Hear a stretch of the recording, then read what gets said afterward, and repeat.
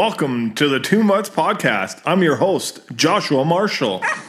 Rick wide, here's Radulov with a chance, scores! One-timer, scores! Judas Gurriel, Perry, scores! Corey Perry! Here's Draisaitl again, turns, shoots, scores! Austin Matthews in, shoots, scores! Austin Matthews! Schultz ahead, Crosby onside, behind the fence toward the net, he scores! Back across, fired, score! Crosby again! Taves with a shot, he scores! Taves shoves in front, they score! Jonathan Taves ties it! Look at that! Are you watching this? What a brilliant piece of work from Connor McDavid. Wow. Our next guest is a former executive in the OHL and spent several years with the LA Kings organization, going on to win 2 Stanley Cups. We'd like to welcome Mike Futa to the podcast. Mike, how's it going? It's going quite well, thank you. Yeah, that's good. It's good. Our pleasure to have you on. So this is when I started this podcast a couple of years ago. This is a interview I always wanted to do. So I followed you through your career. Obviously, I'm a Western guy, but you had a great career in the O. So we'll pretty much start there. In your OHL career, who were your mentors for you leading into the position that you did with coaching and management? Who were the people that believed in you and gave you a shot?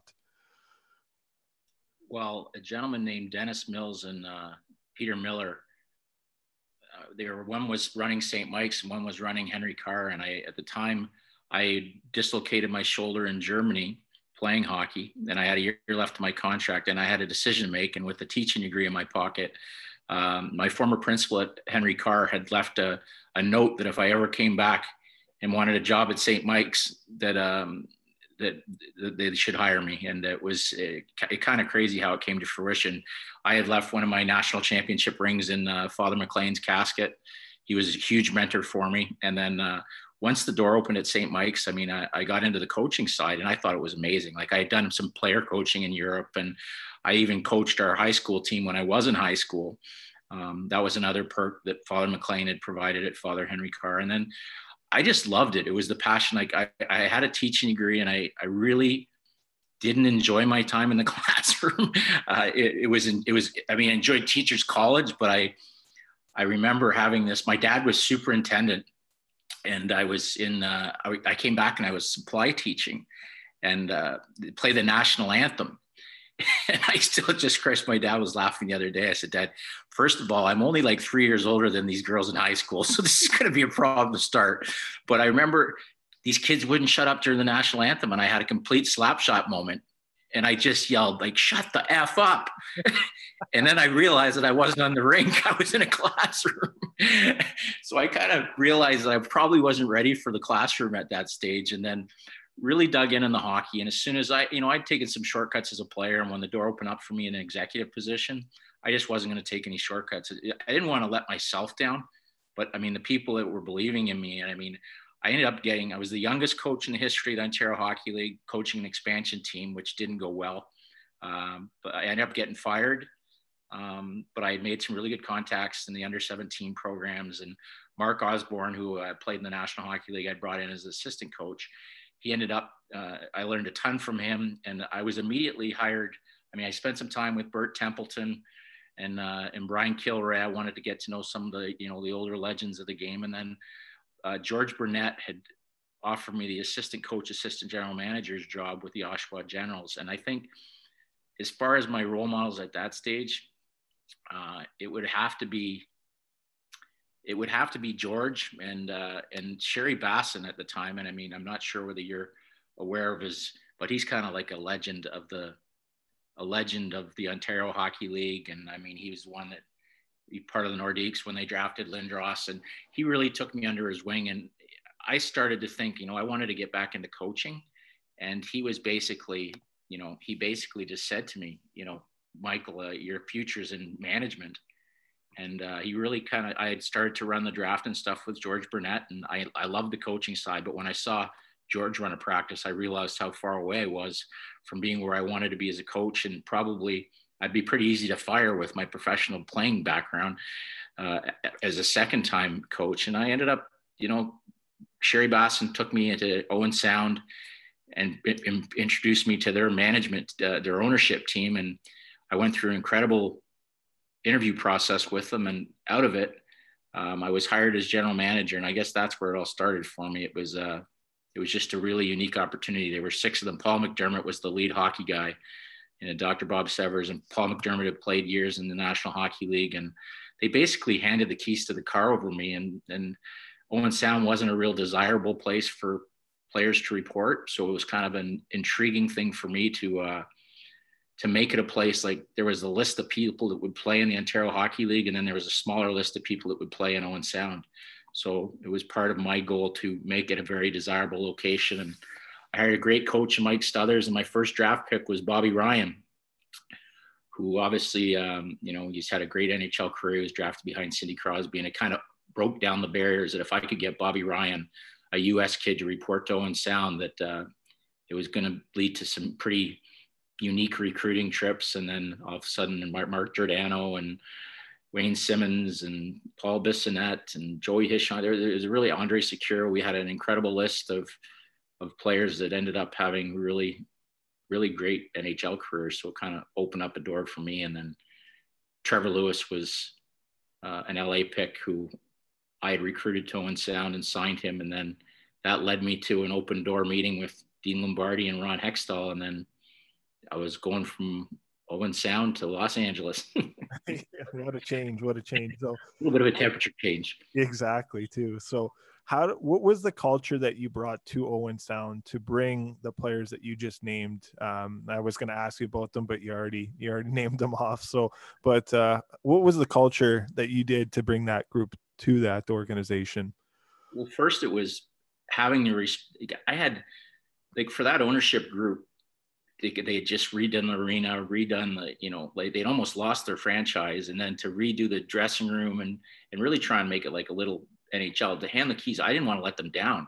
And they were such quality people that if you believe in the people you're working for, I think that was such a big thing. And I really believed in the product. I believed in Mike Stothers, and I believed, even though it was a small town, that we could win. And it bothered me that there'd been a couple great players, Scotty Walker played there, and Dan Snyder, bless his soul. Andrew Burnett, but they didn't really have very many good teams. There wasn't really a lot of, it was almost like the blueprint for what Dean Lombardi wanted us to create. And I think that's why he chose me to run his scouting staff with Mark Yannetti. It was that culture. You can't just think you're going to win. You have to know you're going to win, and you have to believe you're going to win. And we got to a point, like, we were ranked second in Canada for the longest time. We broke all the points records for previous Owen Sound teams. If it wasn't for, I still think that London Knights team that beat us was arguably the best junior hockey team in history. It was just, but we became, people knew we were there.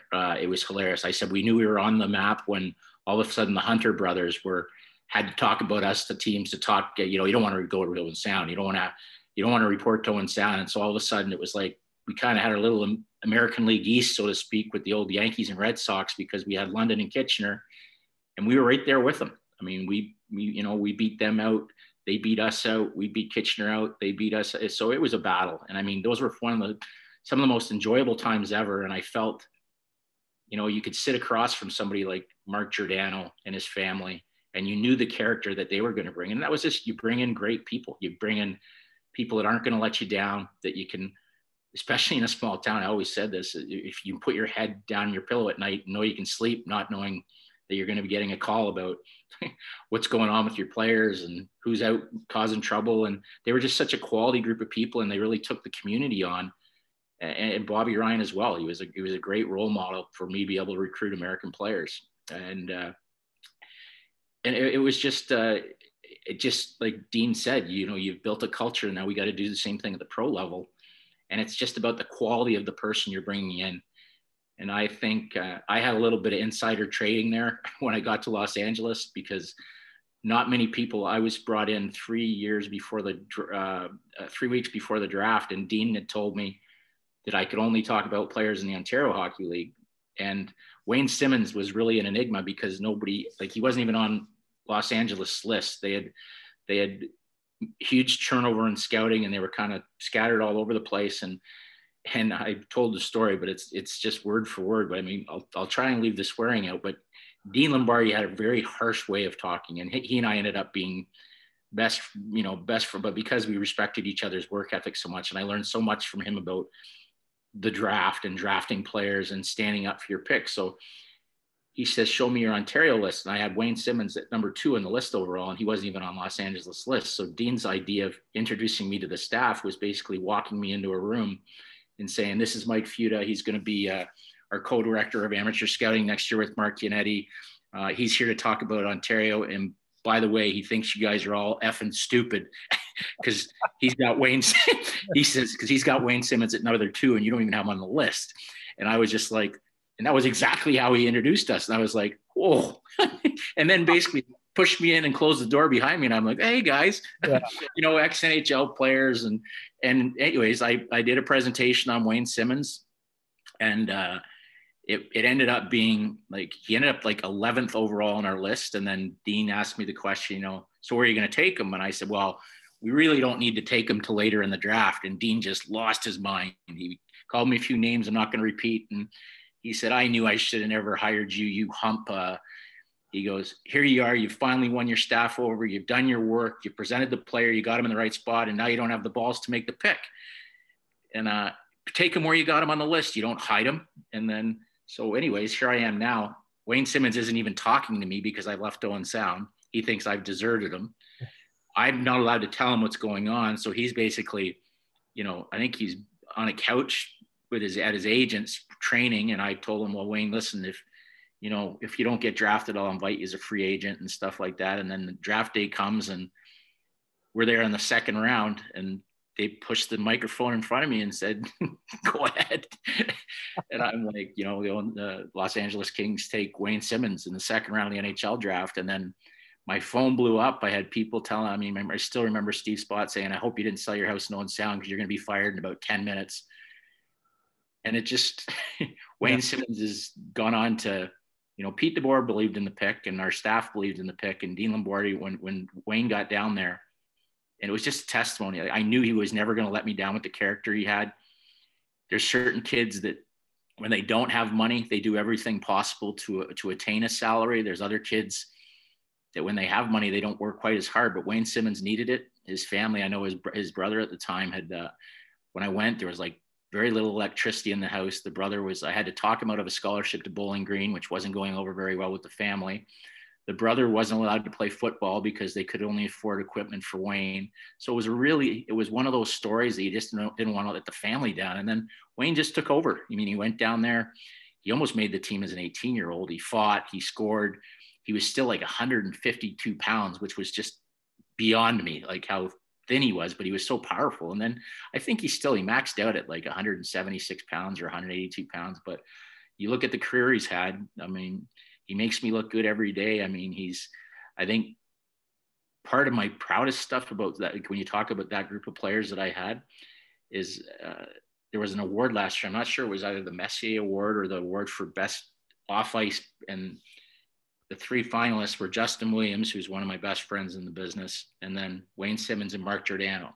And it was either for leadership or their roles in the community. And then you just start to think, when you surround yourself with those type of people, you're going to have success, because they're not only great players, but they don't cheat anything. And they're great role models to build your culture around, because they'll do anything to win. And they work. I use the analogy, they work just as hard when the teacher's not in the classroom as when the teacher's in the classroom. So the ultimate pros. Yeah, no, and they are and it was the Mark Messier Leadership Award that Mark Giordano won, and he has in the past won the Community Award too. So speak of Wayne Simmonds as a person and what kind of relationship you guys still have today. Yeah. Well, Dean Lombardi, clearly he's not my son. Dean Lombardi, when we traded Wayne, he said, Futes, I got to trade your son. And I was like, oh, it speaks volumes to I've heard Wayne speak about our relationship, and we don't have to tell each other what we mean to each other. He believes that I opened a door for him that nobody else was willing to take a chance on. And then he broke the door down. And I look at him as I just believed in him. I just believed in his work ethic, and people didn't. Brian Burke always says to me, he's like, why did you never told me how tough he was? And I'm like, well, Burke, you were in the box with me when he just pounded the crap out of some kid no one sound. But I think Berkey was either signing an autograph or he wasn't paying attention. And I'm like, it was just it was something, he was doing some charitable fun and he missed it. But I mean, I said, listen, Simmer, I'll send you the tape. I mean, and because he always said he never played like that when I was in the building. And I was like, well, he played like that every other night. And it was just, we've remained, like, he's helped me move. He was the first person to call when I was let go. We've talked about his career.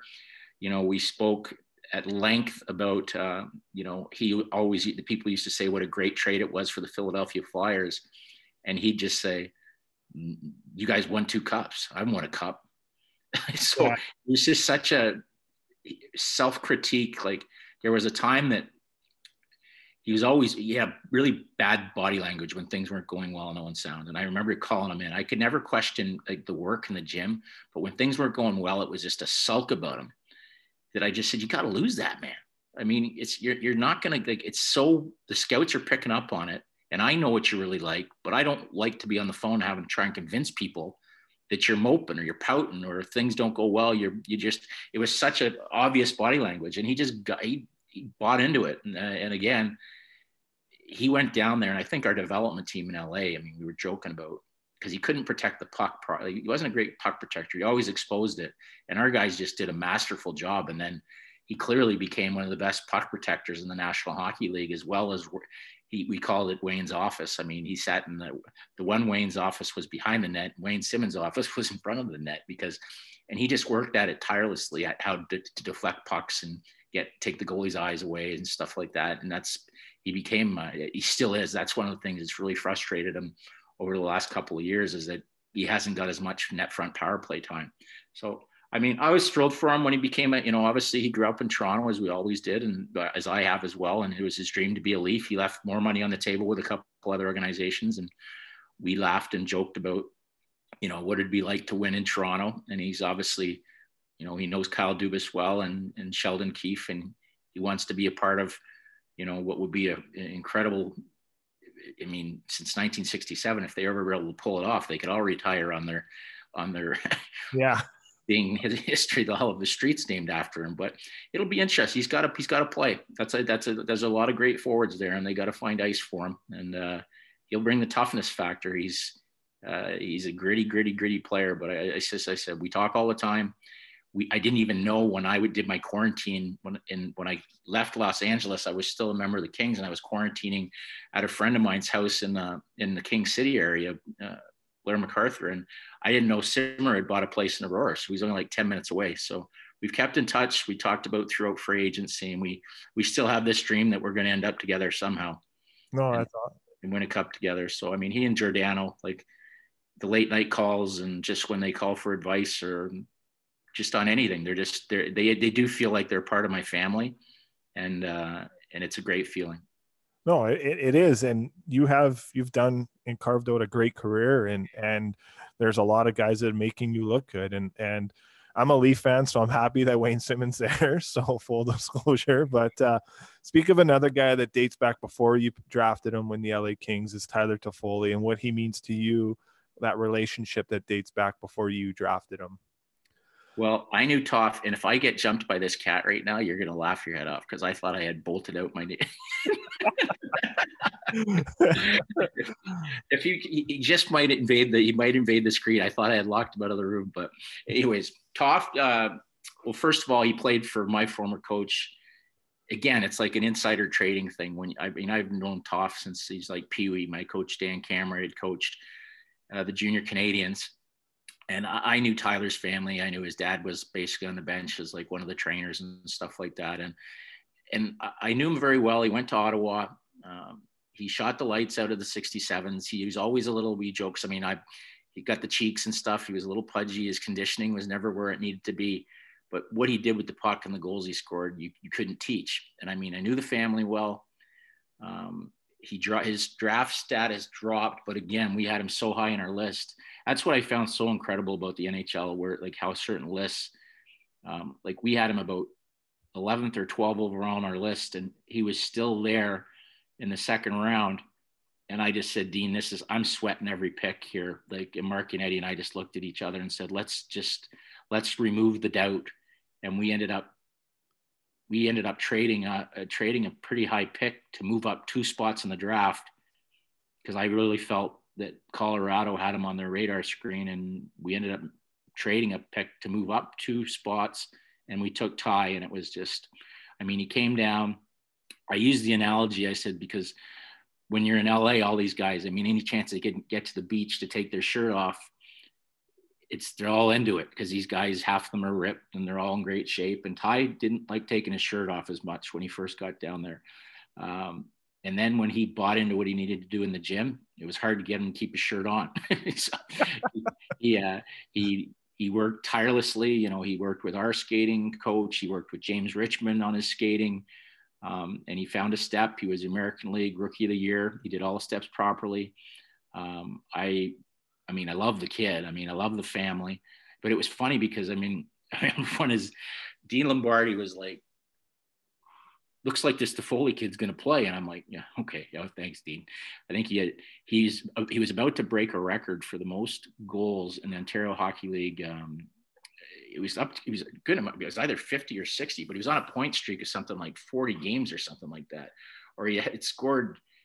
It was definitely an OHL record. So Dean's like, I got to go in and see this. And sure enough, Dean and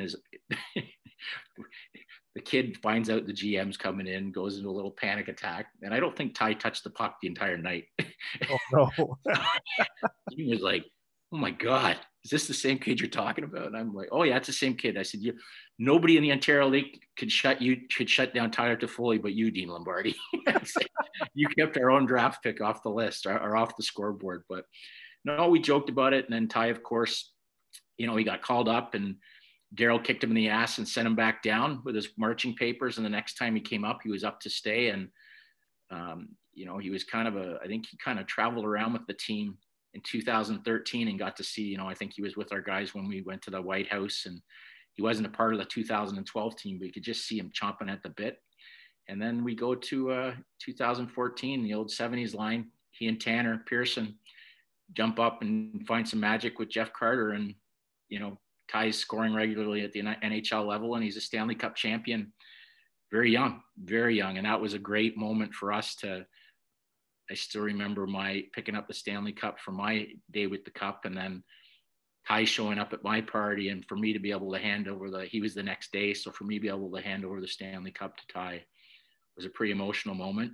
And he had his wonderful, I think he was flying it around too, brought it to Ottawa and stuff like that. But it's it's devastating.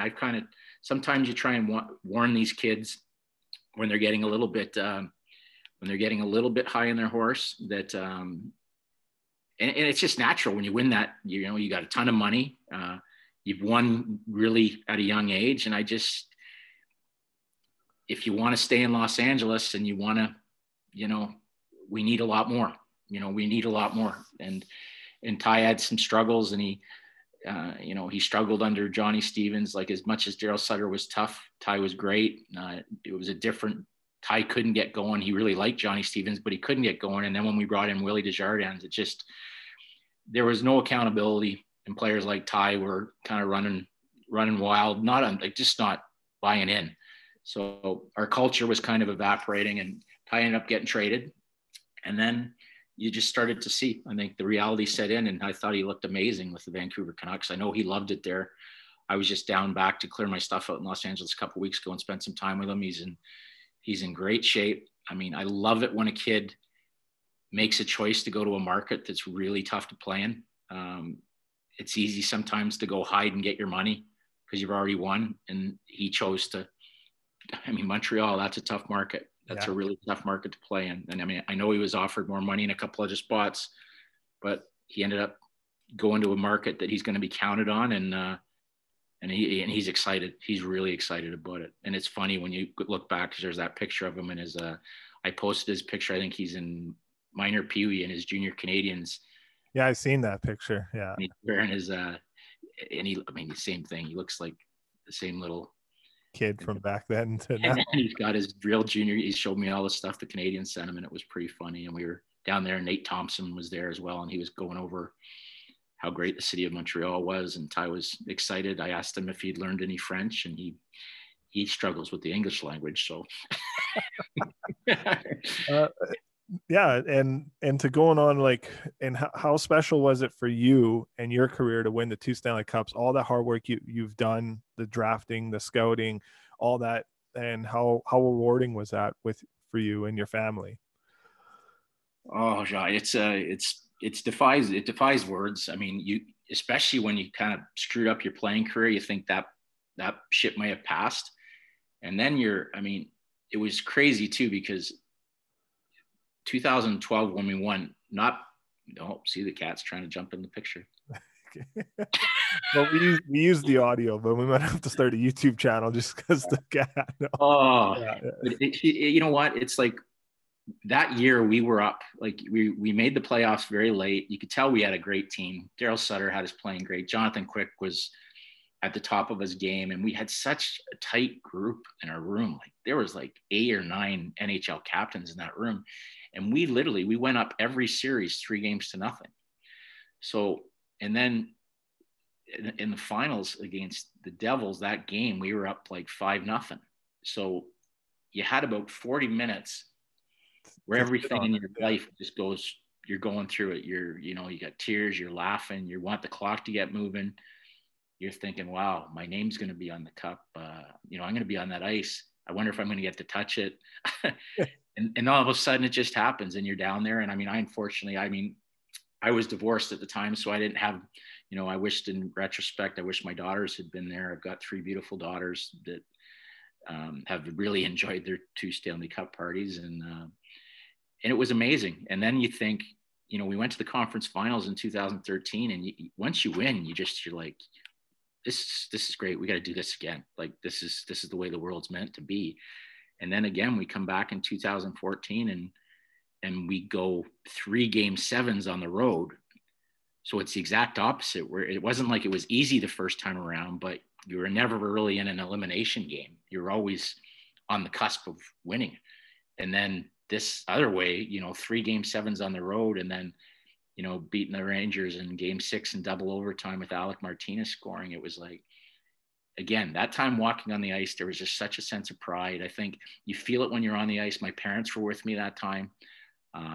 Again, my daughters, I joke because I've got 3 beautiful daughters and I've only got 2 Stanley Cup rings. So there's a lot of pressure for a third. I think it'll come. There's a lot of time left. There's a lot of pressure for that third one, because the one's like, I hope you don't think I'm going to take that Calder Cup ring. They downplay these things like they're nothing, but it's funny how they look at the championships. And then again, I think just the general respect that you gain around the league. And when you're sitting at that, there's little things from a scouting department, like when you're really bad, you're right in the front row. And you don't ever want to have good seats at a draft, because that usually means you're rebuilding. And if you're too close to the stage for too long, you're probably going to be out of a job. So we just kind of joked how we're quietly moving. Your goal was to get to that table 30 or 31 with expansion.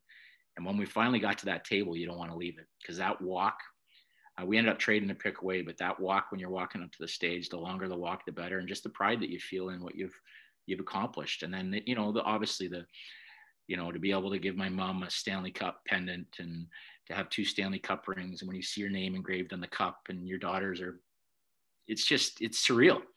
It's absolutely surreal, but you realized how hard you've worked for it. I don't think for 1 second that I lucked out. I worked for every inch of it. And then when it comes to, it's a gut punch when, obviously when I didn't get renewed with the Kings, I've only been with one NHL team. It's not like I bounced around. I had 13 years there in a variety of different roles. Couple Stanley Cups. I've said at length I didn't like the way it was handled, but it's just the timing during the pandemic. I didn't think it was handled in a very classy way, but it is what it is. It kind of makes you hungrier for the next stop. And I've had some very interesting conversations about joining new teams when the new season starts up again.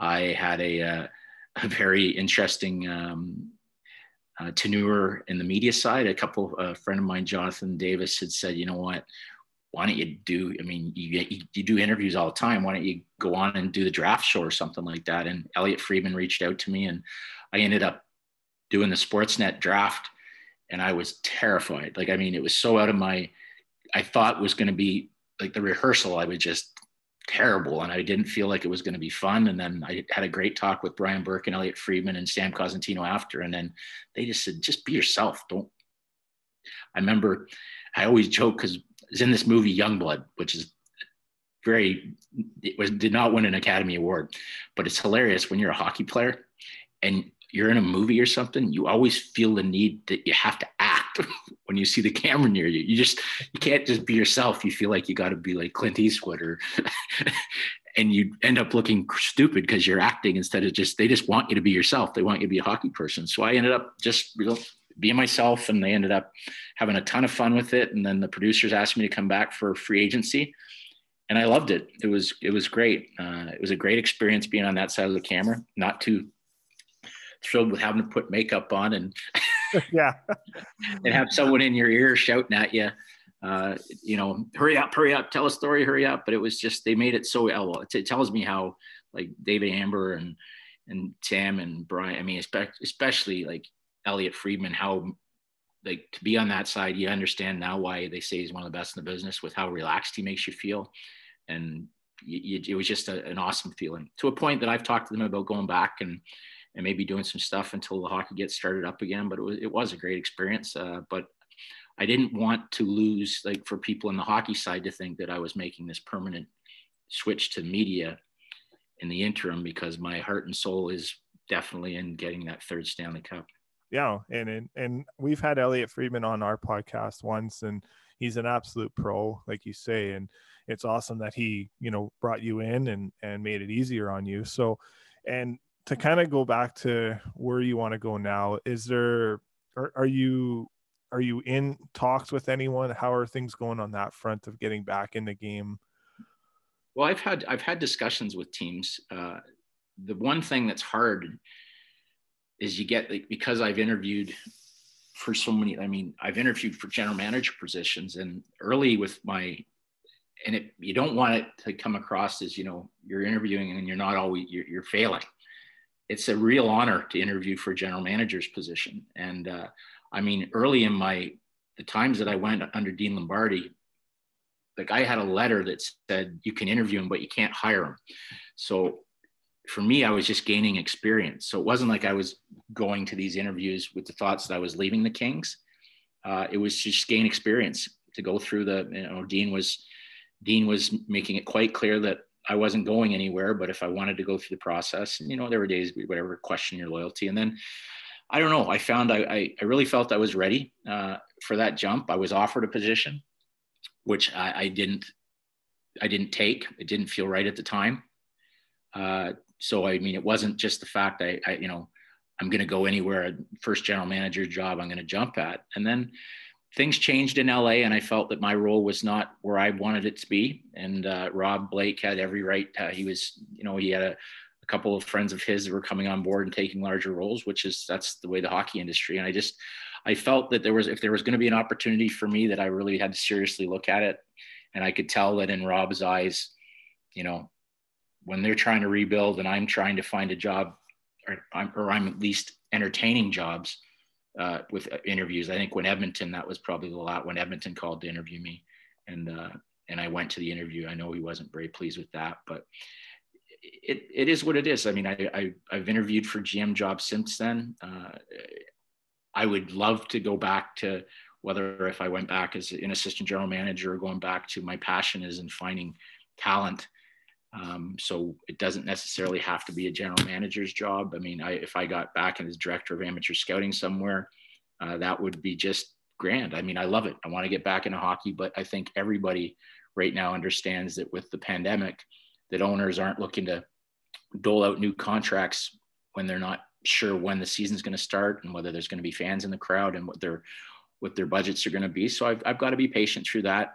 There's a couple things that are very, very intriguing and interesting, which I can't really get into, but I have no doubt that I'm going to come back a much hungrier, which would be hard to imagine me want to work any harder than I did before. But once you get knocked down, you can either, I mean, it's an analogy, but you can, sit and feel sorry for yourself or talk the same way I used to talk to Wayne Simmons and Mark Giordano and walk the walk, is that it really pissed me off. I'm hungrier than ever, and I'm really have something to prove in my own mind. Not that I felt that I've failed, but when you're in adversity and stuff, you want to go out and you want to prove some people wrong and get back to the successes that, the LA Kings were having. Just bring that knowledge and work with some great people and put staffs together that are going to have success in a different place. And just be different, pulling on a different, it is different from, I guess, for a player. I think he says when you pull on a different jersey for the first time,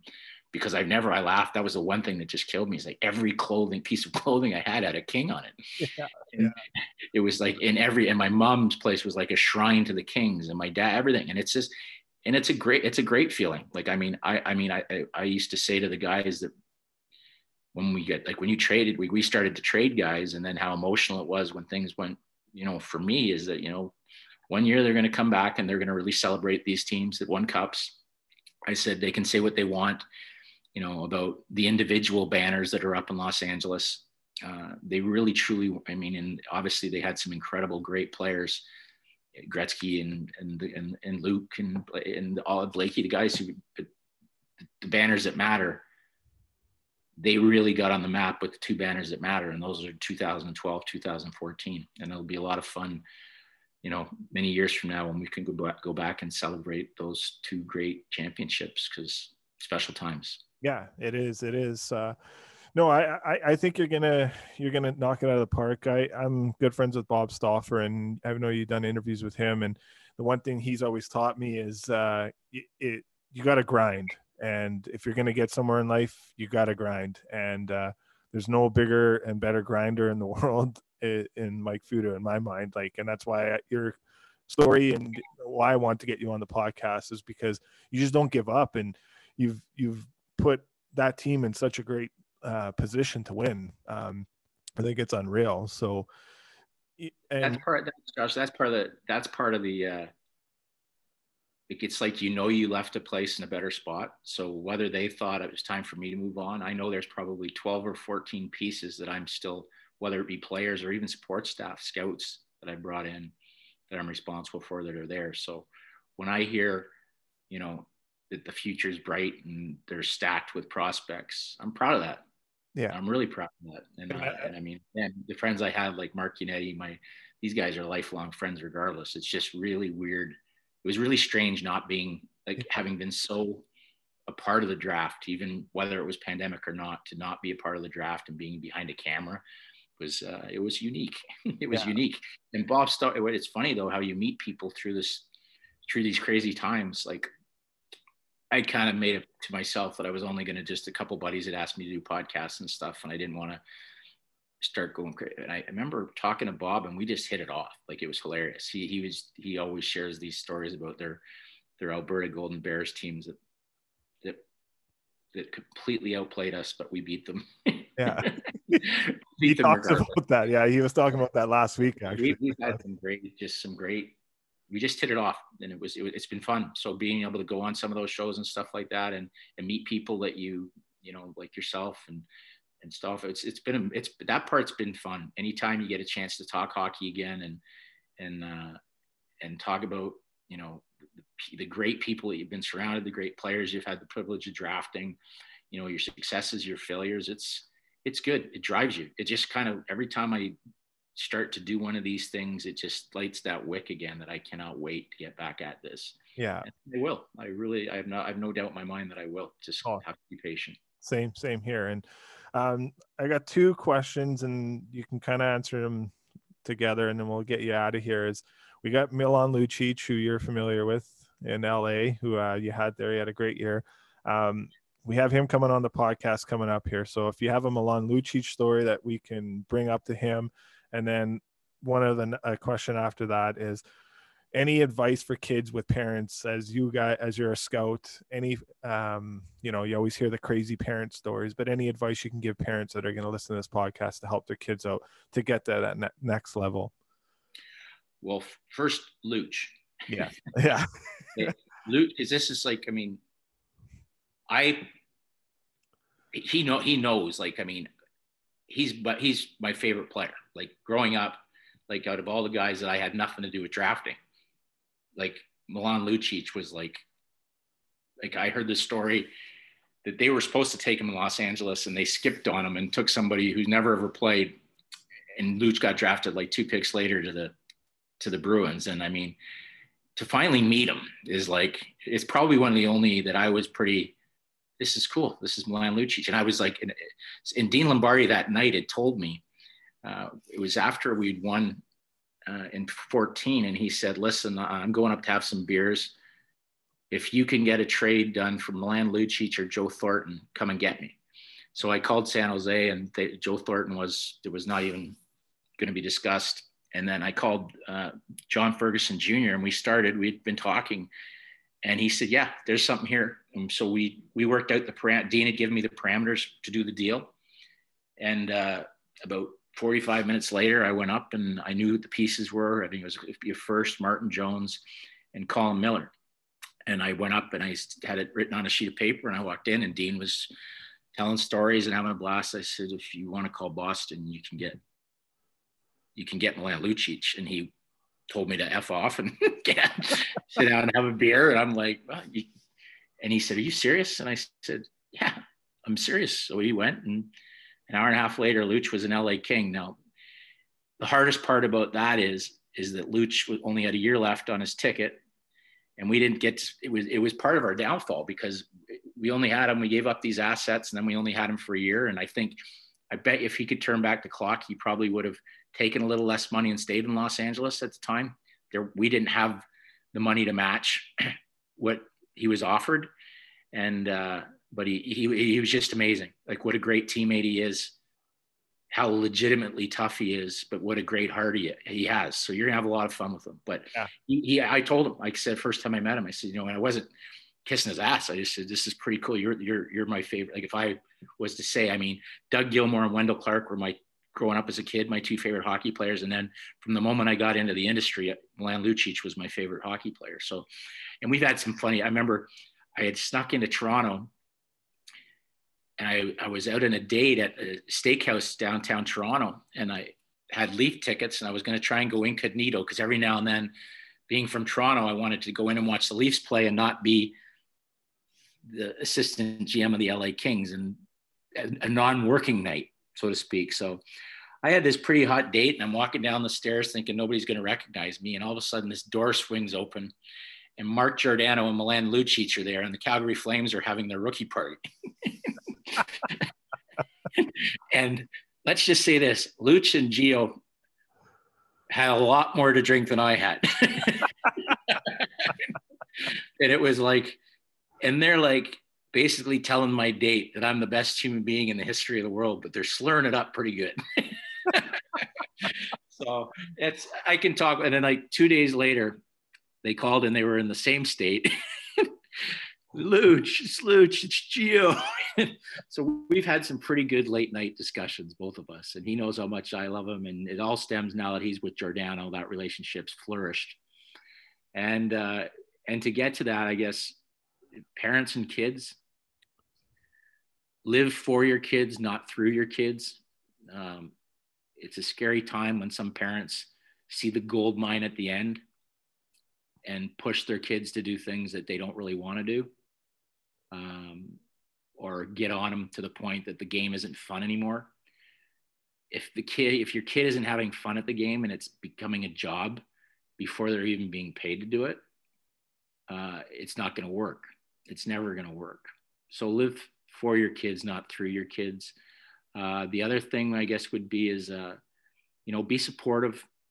Don't push too hard, but make sure that you understand. I think it's always nice to set attainable goals. Like I always said, realistically, if I can get my education paid for, or some part of my education paid for through hockey, then that's, baby steps.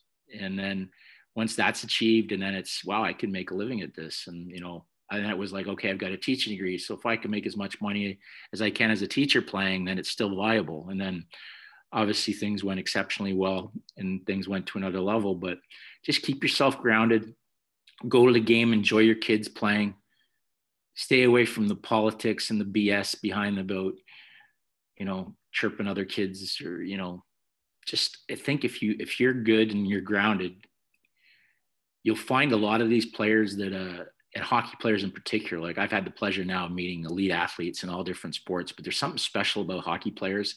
And I believe it. They're still very grounded. But the way the world is just changing and how you have to behave, just be good role models. Like you just see all the different, how hockey's changing and the diversity programs. And if you're a good person and you really are a good teammate, it's going to matter. It's going to help. Like that for me was to be able to have that ability when I sat across from somebody in the interviews. I really felt confident in myself in my interview process that I wasn't going to get canned answers. I was going to read right through the Eddie Haskell BS. If a kid was snowing me with his character, the yes or no sir BS, and really find out. Cause I mean, when I'm drafting a kid, I go right through to find out where the parents are. And I never really had a family get a kid drafted, but I've had families get a kid not drafted by the way they've handled themselves. And, again, you just never know. You always say to your kids, you never know. You got to act like the camera's on you all the time. Well, so do parents. Yeah. So do parents, especially in the rinks. Because I remember one kid, and I won't use his name but he was on Tyler Foley's junior Canadian kids. And I remember walking into the lobby of Chesswood Arena, and this kid was, he's been drafted exceptionally high in 2 leagues, and he's never played a game. And the first thing he did, he swore at his mom across the lobby in such a disrespectful way. And all I said, is that who I think it is? And it's like, yeah, that's him. And I was like, wow, that kid's never going to play for me. Yeah. He's never, ever going to play for me. He could be, and again, and there's not too many kids that I've ever crossed off a list with that much talent, but there was no way. If that's the way you taught it, especially, it was so obvious it was for show and it was insulting to his mom and then some, but just not for me. And I'd rather go into a foxhole with Mark Giordano or a Kyle Clifford or Milan Lucic than somebody that I can't trust. They're going to do damage to the logo. Yeah, no, exactly. It's all about the character and how you respect and treat your parents and the elderly and all that. So great words from you. This interview, I would have to say, is probably my favorite interview I've ever done. So, and I've done quite a few so far. You're a tremendous guest. Well, you're an exceptional host. I'm glad that we hooked up. No, same here. And we'll keep in touch. And when you get that GM hat on, we'll get you back on, hopefully. So I'll try and make sure the cat stays in the other room. Yeah, exactly. Might have to sign the cat to a long-term extension. So, all right. Well, take care, Mike, and all the best to you and your family. Thank you very much. Take care. Stay safe.